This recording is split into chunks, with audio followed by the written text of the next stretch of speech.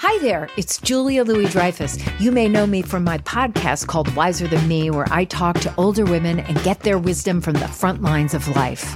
I was amazed by how many people told me our show made them look forward to getting older, which is why I'm here to talk about season 2 of the show. Sally Field, Billie Jean King, Beverly Johnson, Ina Garten, Bonnie Raitt, just to name a few. All hail old women. Wiser Than Me season 2 is out now from Lemonada Media. This is Merriam-Webster's Word of the Day podcast for Wednesday, February 23rd. Brought to you by the new Merriam-Webster's Advanced Learners English Dictionary, designed for students and teachers of English as a second language. Learn more at learnersdictionary.com. The word of the day for February 23rd is edacious, spelled edacious.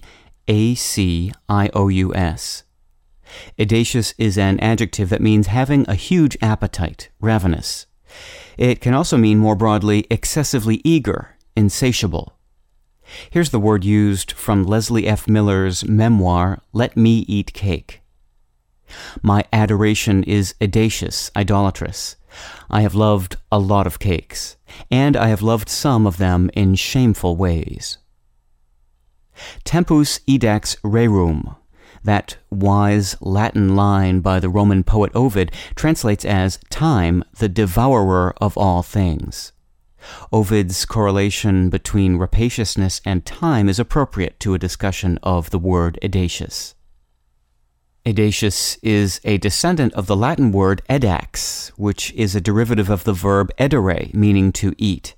In its earliest known English uses, edacious meant of or relating to eating. It later came to be used generally as a synonym of the word voracious, and it has often been used specifically in contexts referring to time. That's how Scottish essayist and historian Thomas Carlyle used it when he referred to events swallowed in the depths of edacious time. I'm Peter Sokolowski with your Word of the Day.